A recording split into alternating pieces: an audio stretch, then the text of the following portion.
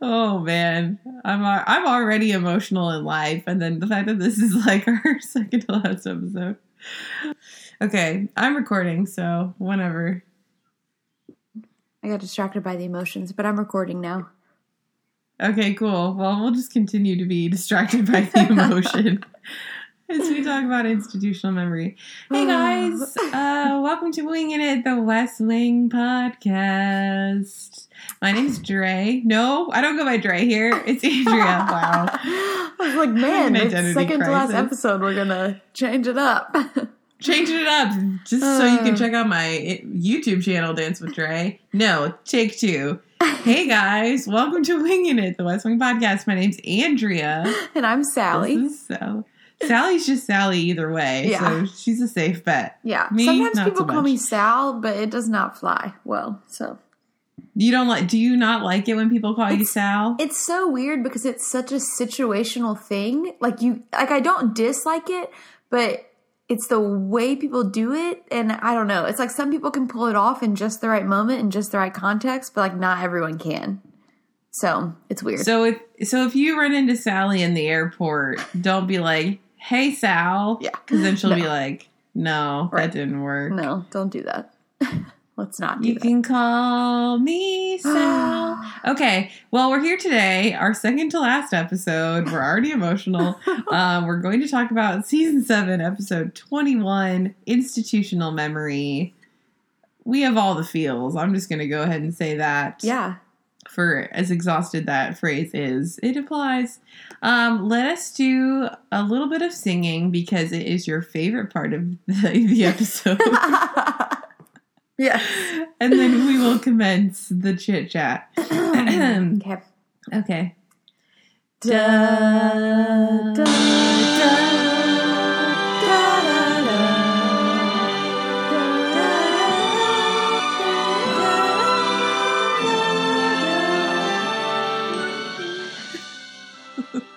I'm just going to have to wander around singing that to myself.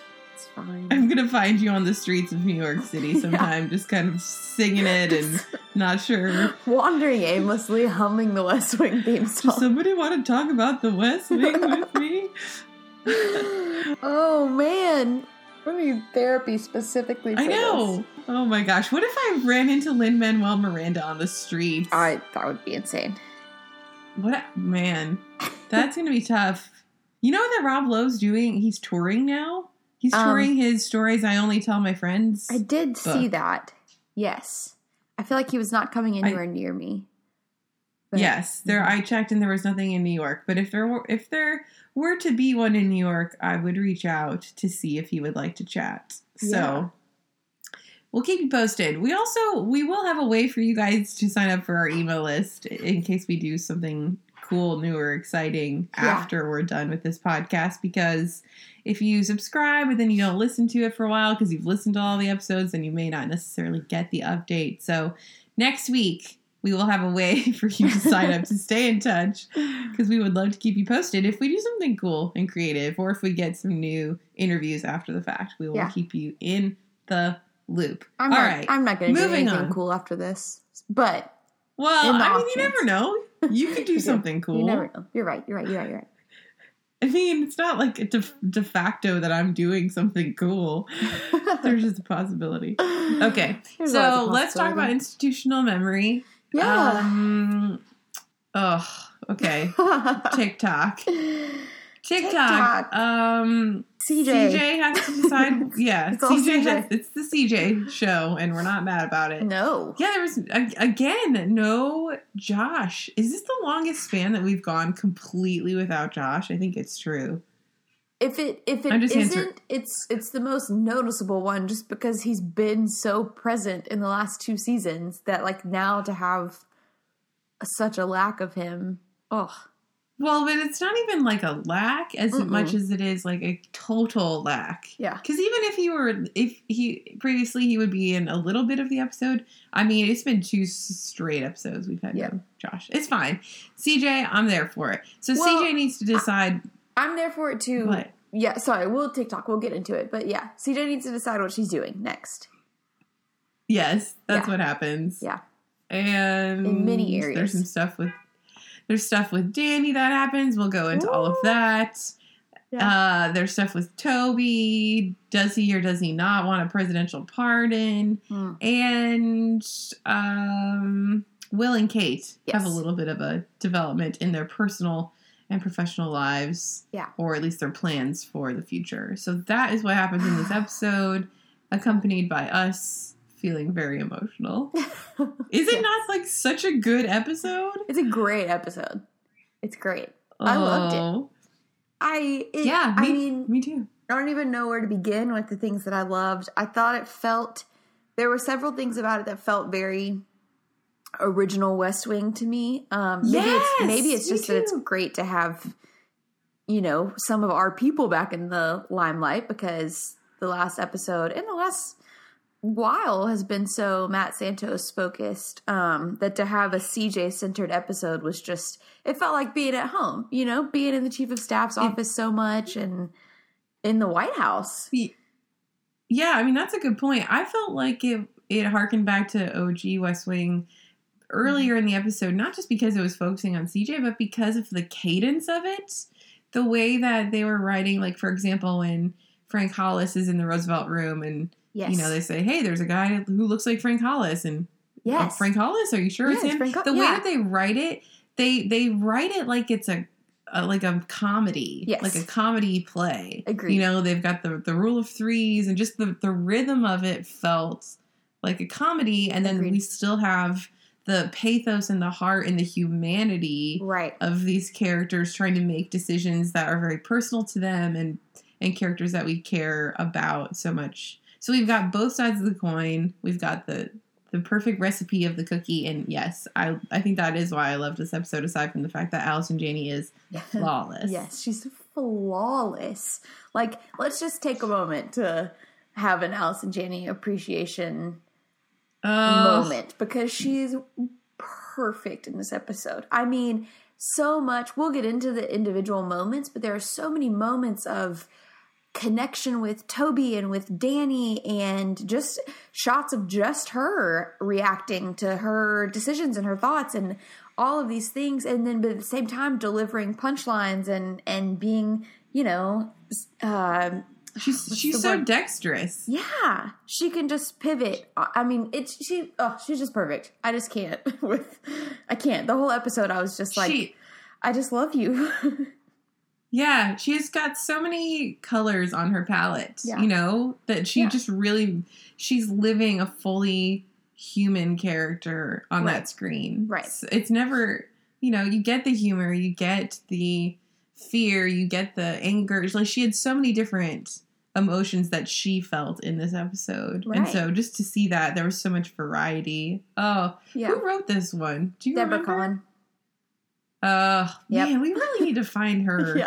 Deborah Kahn, if you're out there, we really want to speak to you. Okay. So, I agree. It was perfect. She's so nuanced, and to carry an episode so well and make it seem so effortless was just, it's hard to pick an MVP on this one for me. I mean, I know we don't ever talk about that up at the top of the episode, and sometimes not at all, but there were so many great performances in this episode that felt like, I really don't know how I would split it. But let's just start at the top of the episode. It's hard to decide where to start, so that's a good place.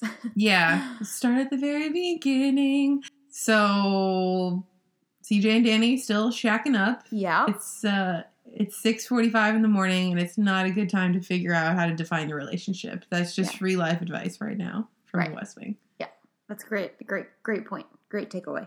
What's interesting to me about this, well, not interesting, this is such a tiny, tiny thing, but later in the episode, there's Secret Service with her all the time, and in this moment, there's not, and I thought that was strange, but that's just me being, I don't know. Huh. Like, why? Well, they were inside the apartment in the morning, right? Like, maybe they were outside of her door. Maybe they're outside the apartment waiting on. Door. Yeah, I guess that makes sense. Okay. Yeah, they wouldn't really be inside. Okay. You're right. Okay. That's how I explain it. Okay, great. Explain. But I do love it, because at the end with the Secret Service, we get that really nice moment after they've kind of been fighting about how much they factor each other into their lives. And then she shows up at Danny's door. Oh. And then we have the Secret Service doing their sweep. And so we get this whole really full moment without speaking. Yes. Where they're just looking at each other. Yeah. And so that was brilliant too. It was brilliant. It was one of my favorite moments. And they had just done it with Toby as well, because there's a moment where Toby answers the door, and we know it's going to be CJ because it's a CJ-centric episode, but the Secret Serviceman steps aside, it's CJ, and Toby's reacting to that, and they have the moment of staring at each other. And to be able to do that back and forth from Toby to CJ and then Danny to CJ and have it not feel redundant and have both of those moments feel so intense and deep, and like they're saying so much without saying anything, but in totally different ways. And I just thought that was so well done to have those back to back. It's so funny because in acting class, and I don't know, I'm sure it depends on what acting class you take and what you're learning, but we do a lot of, this was in college like 10 years ago, we did a lot of setups where you practice coming to the door, right? So you practice coming to the door, but with like a different scenario of what just happened and like where you're showing up to. So there's a lot of like showing up to the door practices. And so this is exactly that moment. Okay, it's like, well, how would you show up to the door if the last time you saw someone, you were having them arrested and they're one of your closest friends, you know? So it was just like it reminded me of acting class. Yeah. So we've got Danny and CJ. They don't know what they're doing. Well, they know what they're doing, but they don't know what the relationship is. Right. And well, to be fair, I think Danny knows what he wants it to be. It's really a matter of CJ catching up and CJ figuring out if she wants that same thing, which I think I don't know. I just feel like it's weird, though. I think she's just overwhelmed and in denial about the changes that are coming because she's so hesitant to take all these work meetings as well about her future. Right. And I think she's just burnt out. Like, she's just really freaking tired and doesn't have the capacity to deal with the reality of how much is changing all at once, which is something I understand right now. Yeah. But it is surprising to me because, not to jump around too much, but later on when they're having this argument about whether or not she should continue in the White House under the Santos administration and how Danny was like, were you going to talk to me about this? Were you going to factor me in? Like, the fact that she couldn't even say yes, like, that kind of blew my mind. Like, if I were him, I would be super pissed. I think he's 100% justified. Oh, yeah. You know? Because how could she not even think to factor him in? Like, that's insane. And she didn't say anything. No. And the question was just like, did you even consider having a conversation with me about it? The question was not like, did you consider me in your decision or did you whatever? Did you even think about talking to me about it? And she said no. Yeah. And when he says something like, I don't remember what he asks her exactly that she like doesn't respond to. Or no, he says something about, like, do you see me in the picture at all? And she's just silent. Do you see me in the picture, do you? Yeah. Right? And so her silence and her watching him, that was so well acted. But his reaction to her silence, like, there's just this tiny moment where his eyes widen just, like, ever so slightly. And you can see him realize right before he says, like, thanks, that's useful information or whatever. And it is just like, if you've ever been in that situation where you have the moment where you realize that like a relationship is over or a relationship isn't what you think, his like moment of realization is just heartbreaking. And it is a sucker punch to the gut. Yes. I can't believe she couldn't even say like, yes, I see you there, but I don't know where you are. Right. Or like something where it's like, I still don't know, but yes, I see you. But she couldn't even do that. So that's on her. Yeah. Yeah. So I think it's their conversation too is so great. Like him calling her out about like not being busy and not being the busiest girl in the world anymore. And I think that's a big part of her hesitancy and her she doesn't know who she is. Yeah. In this rhythm. Right, because she's been defined so long by her job. So, like, not only I mean, I feel like that kind of change is huge for anyone, but when it's something so intense that you live and breathe and everything you do revolves around that kind of job. You know, she has the line of, "You don't think I know I'm living the first line in my obituary right now?" Yeah. And I think that's exactly it. It's like, how do you move on from that?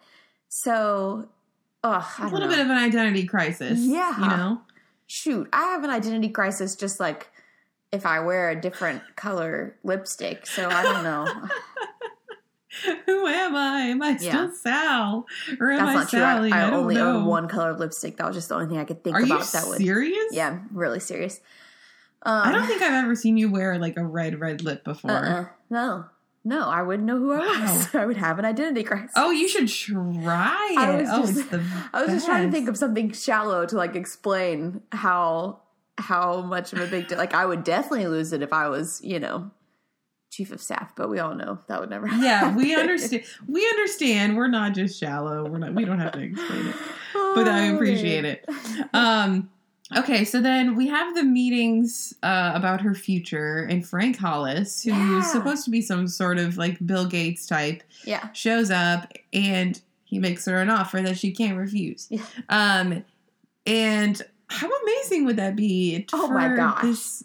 For someone to hand you $10 billion it's the dream. To fix a world problem. That is my dream. Yeah, $10 billion to fix a world problem. Okay, like, the $10 billion thing is one thing, but then on the flip side of it, you get to do a good thing. It's not like here's $10 billion to, like, I don't know, kick puppies or something. Like, here's $10 billion to, like, also do something that's great. So, and anything of your choosing, too. Like, pick your problem. What? That's, how do you, it is a little baffling to me that she, like, I get the whole, like, if the president-elect actually just asks you to serve, you would feel an obligation, but, like, not that much. Not to pass $10 billion to fix any problem I want. Yeah, I think even Matt Santos would be like, oh, well, that makes sense. Right, like, yeah, go do that. Yeah. She should have just told him.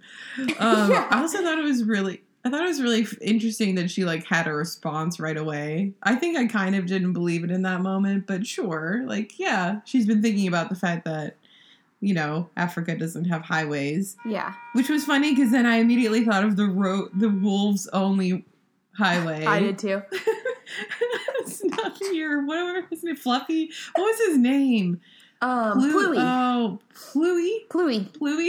Pluie the wolf. Maybe that's what stuck with her, and that's why highways have always had a really strong meaning to her ever since. Yeah. Probably so. It just stuck with her. That's why. It's like I couldn't give Pluie the highway he deserved, so I'm going to help a whole continent, and maybe Pluie will find himself there. Okay, anyway. Pluie died. Oh, that's right. Jeez, Sally. Way to bring me down when I'm already wading in the murky emotional waters.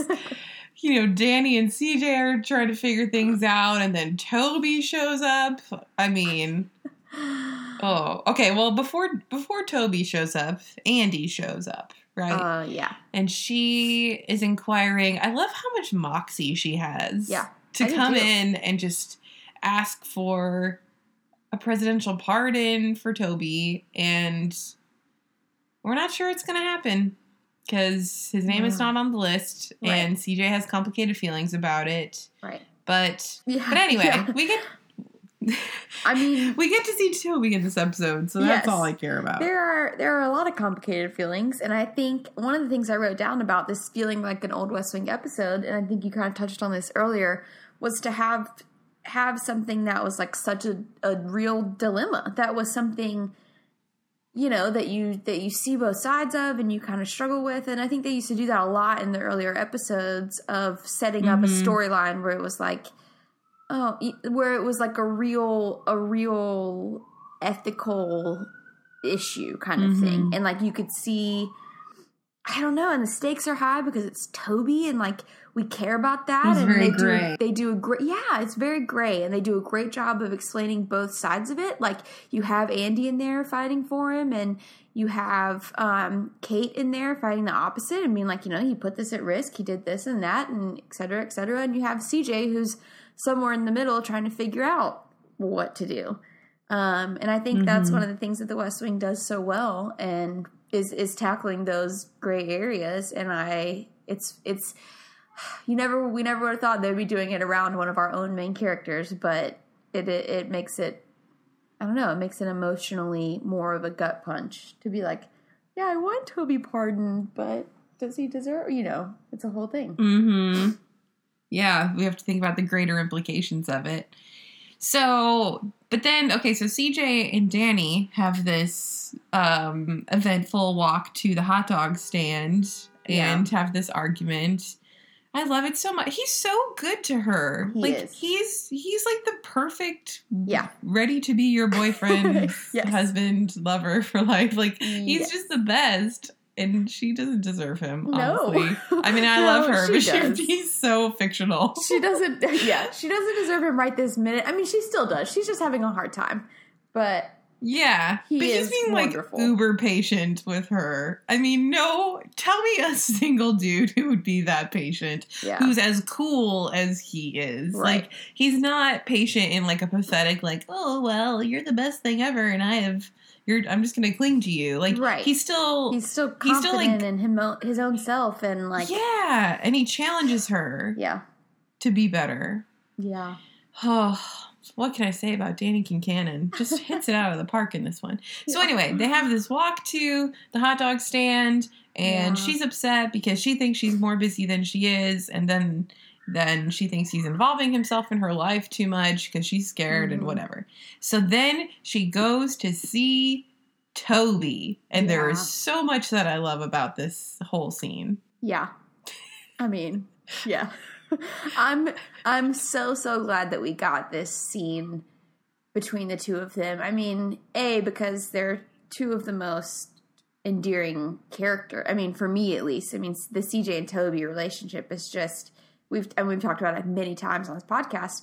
So it's great to see them together. But then B, because it's Richard Schiff and Allison Janney. So I'm so glad we had this moment of, it wasn't just a superficial thing. Like, it was this deep moment that we needed between them, that we needed this sort of, not even resolution, but just a check-in to see where they are and to see that they'll be okay and all this stuff. Like, have that moment between them.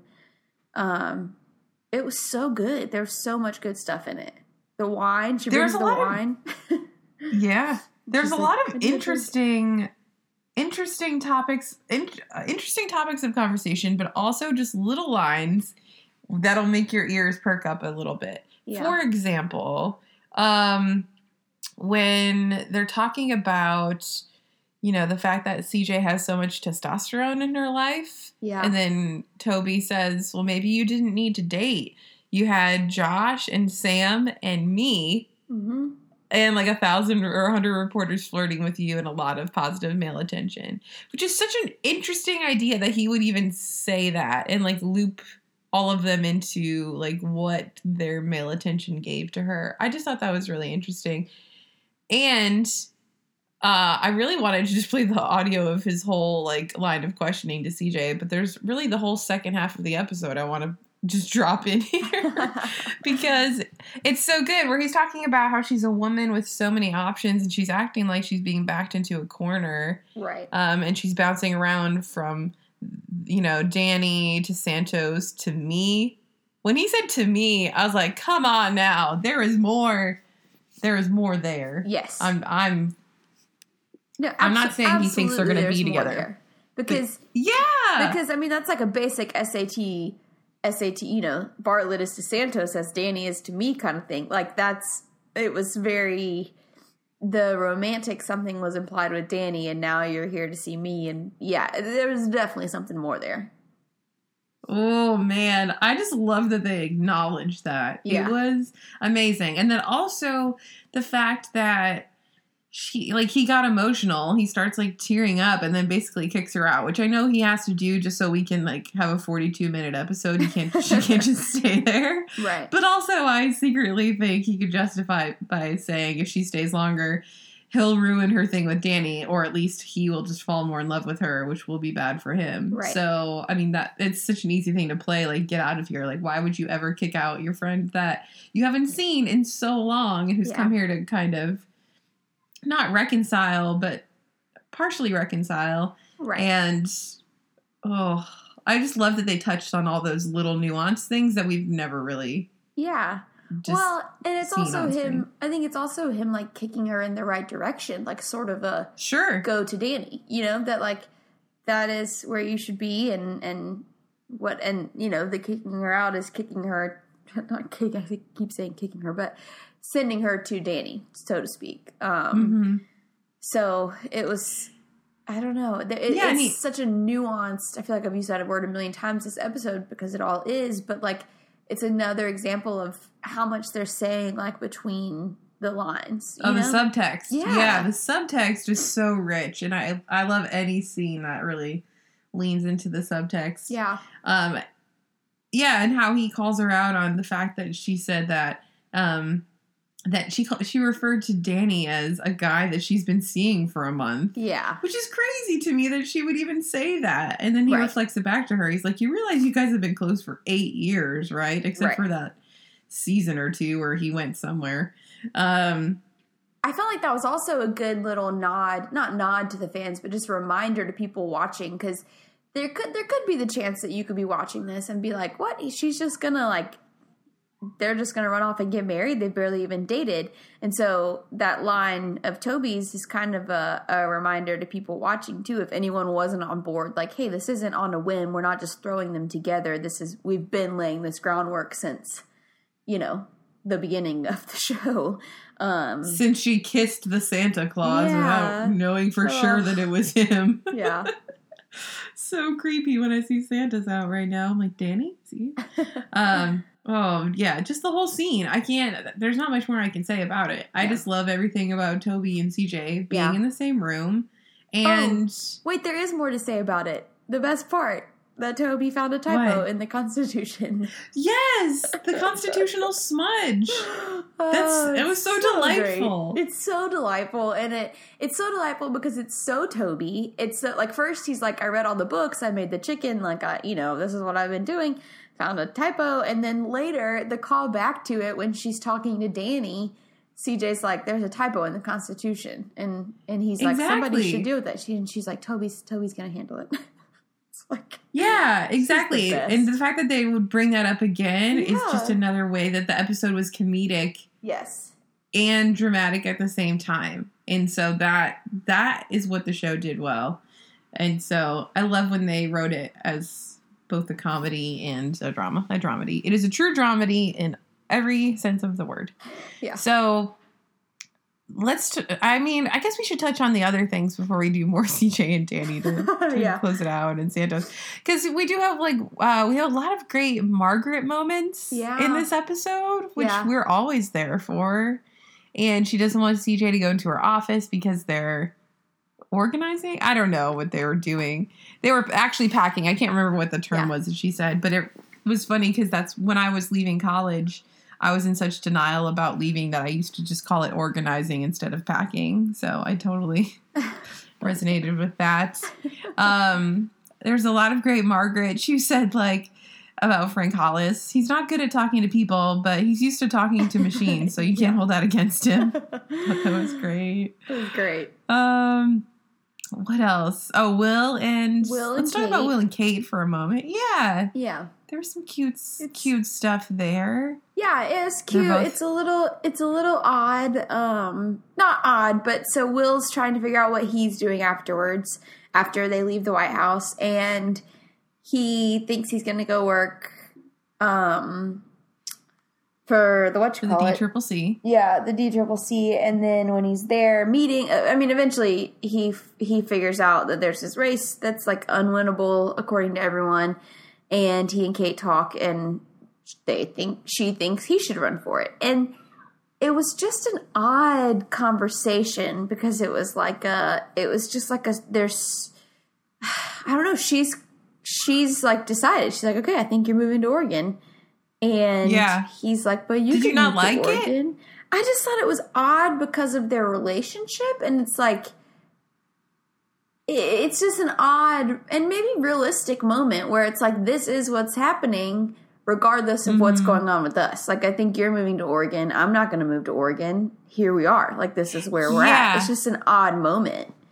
I would agree with that, but I also really liked it because it felt like, I suppose if you both were working in the White House, you're both people that prioritize your career. Right. So even though you have something good that's going on, when it finally becomes clear like what you should do professionally and you're both really making that the priority. Yeah. You know, I'm glad that they didn't make it overly sentimental either, because it wasn't like, oh, I'll always miss you, or I guess we can see if we'll talk on the phone. It was just like, well, this is as much as we know right now. So we're going to go with that because it's clear that that is what's best. And I kind of liked it, but it was odd because that's not what most normal people would do. Right. But it does, it does fit with who they are. And we already know, based on the first episode, that he's going to win the race. So. Yeah. That's a cool place for him to end up. I think so too. Yeah, I think so too. And I think it's an interesting parallel to the CJ and Danny thing, where CJ and Danny are sort of not, I mean, clearly there's conflict in this, but like their decision is to figure it out and be together. And granted, Kate and Will's might be too, but yeah, they haven't had 8 years of right. So it's mm-hmm. the kind of the opposite situation where it's like, nope, we are not going to make decisions based on each other. So reminds me of Gilmore Girls too, where Paris is trying to decide whether or not to factor in Doyle or whatever. Yeah, it's so hard to make those decisions. I love that we see these types of dilemmas. You know, it's a true like coming of age dilemma that hits. It's like the core of who you are. So trying to make those decisions is so hard, and so watching that with other characters that you identify with and care about is so interesting to watch, because you're like, well, better them than me, because I don't know how to square this circle or circle this square or whatever people say. Okay, so then we get to the final scene with CJ and Danny, and I'm just on the floor because you say words now, because words fail me, Sally. How good is this scene? It's so good. They're acting. They act real good in this scene. The acting is so good. This is A+ acting. The dialogue, the talking over each other. It was just perfect. Perfect. I love I want to drop an audio from it, but it'd be like the whole episode where CJ starts going off and saying, like, I'm not good at this. Like, I'm good at working. Right. And I am CJ Craig to a T, where I feel like I've missed out on all this stuff. I overdeveloped in this area, and then in this other area, like, I might have missed the boat, you know? And so I just thought it was so refreshing to see someone like that who is just being honest, like, as a human. Like, I am very good at this. I am not good at that, and I'm scared. Yeah. And then Danny is just being Danny and perfect, and he's like, you're right. You're going to need a tremendous amount of training. Yeah. Which might be the only time a man could have said training in an argument about his partner being, which, to be fair, he immediately is right. like, let's not, I don't want to call it training. And how he said, like, I'm not that scary. He's like a teddy bear. Oh my gosh. And the fact that he just wants to talk. He just wants to talk because he wants to hear the sound of her voice. He is so fictional. It's not that. You're too jaded. We gotta work on that. I'm too jaded? Yeah. You're telling me there's a man out there like Danny Kincannon? What? I think there might be. Yeah. Don't. If you're out there, guys, you know my email. Just don't stalk me. I'll block you. I mean, really though, he's perfect to her. He's really wonderful. I love her vulnerability in this moment, and that's all I have to say about it. Yeah. I did want to talk a little bit about the Santos thing, and there's the tax, there's the whole budget rewrite, and they want to do a 50-cent tax, and all of that is really great. The one thing though, and I I started to talk about this earlier, but the lack of Josh, I thought it was interesting. What a great time that would have been to have Josh there, sort of pulling her in the other direction. Josh, who is actually, she doesn't have a connection with Santos, and he's the president-elect, and I get the power of having him ask, but, on the flip side of it, hey, here's my longtime friend Josh, genuinely, appealing to me to come help them out and come do this. And, I feel like it would have added something to that offer. You think so? To make it more comparable to $10 billion. I don't know. I think it would have been opposite, because he's not just her friend Josh, but I feel like Santos carries around the heft of the presidency with him, and the way that they conducted the meeting, where it was so quick and he was so decisive and persuasive at the end, okay, I'm going to boil it down to this. Call me back with a yes. I'm asking you to serve. I don't think Josh could have pulled that, because I guess he's still true. Also this knucklehead Josh who she already knows, but Santos, and she's already she was really floored by the fact that he chose Vinnick for Secretary of State, and so he's doing some exciting and surprising things. So I think there is some of it built into the offer that she would be excited about if she weren't so exhausted and wanting to learn to ski and learn how to make a chicken and have babies with Danny. Yeah. Oh, it was all good. Was there anything else? I mean, I feel like I could just keep waxing poetic about how much I love CJ, but I won't. I mean, I think we all understand that. Yeah. This is probably the hardest decision of an MVP from any episode, I would say. I picked Danny. You picked Danny? Yeah. Okay. I picked Danny. That's fair. A strong case could be made for CJ, though. Yeah, but I picked CJ a ton, and I just think Danny's steadfastness and unwaveringness is just so, he's just he's there to champion CJ, and I like that. I like that I don't know, I just love Danny. Yeah, well, I do too. I wholeheartedly support that. I'm going to pick Toby, because we all know I love him, and I thought that every moment was brilliant. And I mean, CJ's the MVP of our lives, so we all know that. I mean, she's I still have a whole box of CJ Craig is the original Beyonce shirts at my house. I have a whole box of them. I need to get rid of them. If you want one, you should email us. Yeah. At thewestwingpodcast@gmail.com. We'll figure it out. All right. Well, that's our recap of institutional memory. And if you have thoughts or feelings, you know how to find us. We're on Facebook, Instagram, and Twitter @WingingAPod. You can send us a message, or you can email us at thewestwingpodcast@gmail.com. And the next episode is our last episode. Oh. You guys have sent some really sweet messages to us. Some of you have commented on my site where the things are posted. You're just making us more emotional. It's making us very emotional. If you haven't written to us yet, just know that we read them, and it really makes our day, because this has been such a long journey for us and a labor of love completely, and we love that any of you are even listening and enjoying it, and if it makes your day better, then that is a win for us. So anyway, we will be back for our final episode, and we hope you have a wonderful day until then, and we'll talk to you guys soon. Bye, guys. Bye.